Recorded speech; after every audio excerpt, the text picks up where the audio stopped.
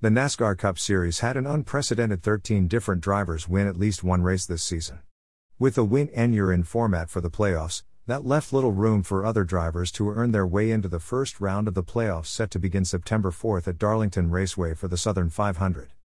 After leading in the point standings most of the season, Denny Hamlin clinched his spot on points at the end of the road course race at Indianapolis Motor Speedway.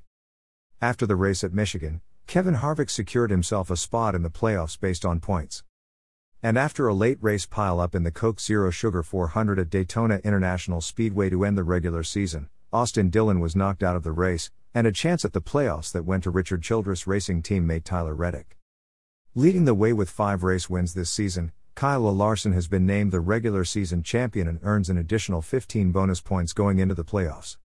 The remainder of the 16 playoff drivers are Ryan Blaney, Martin Truex Jr., Kyle Busch, Chase Elliott, Alex Bowman, William Byron, Joey Logano, Brad Keselowski, Kurt Busch, Christopher Bell, Michael McDowell, and Eric Almirola.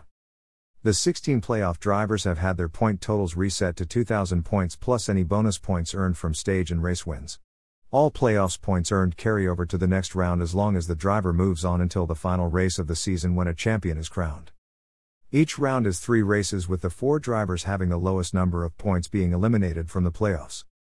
The NASCAR playoff system is unlike any other sport. All of the drivers continue to run in the races and compete for the wins, not just the playoff drivers.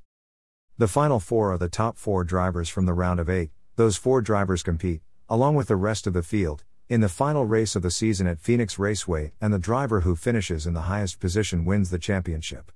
A driver does not have to be the race winner to be crowned the champion.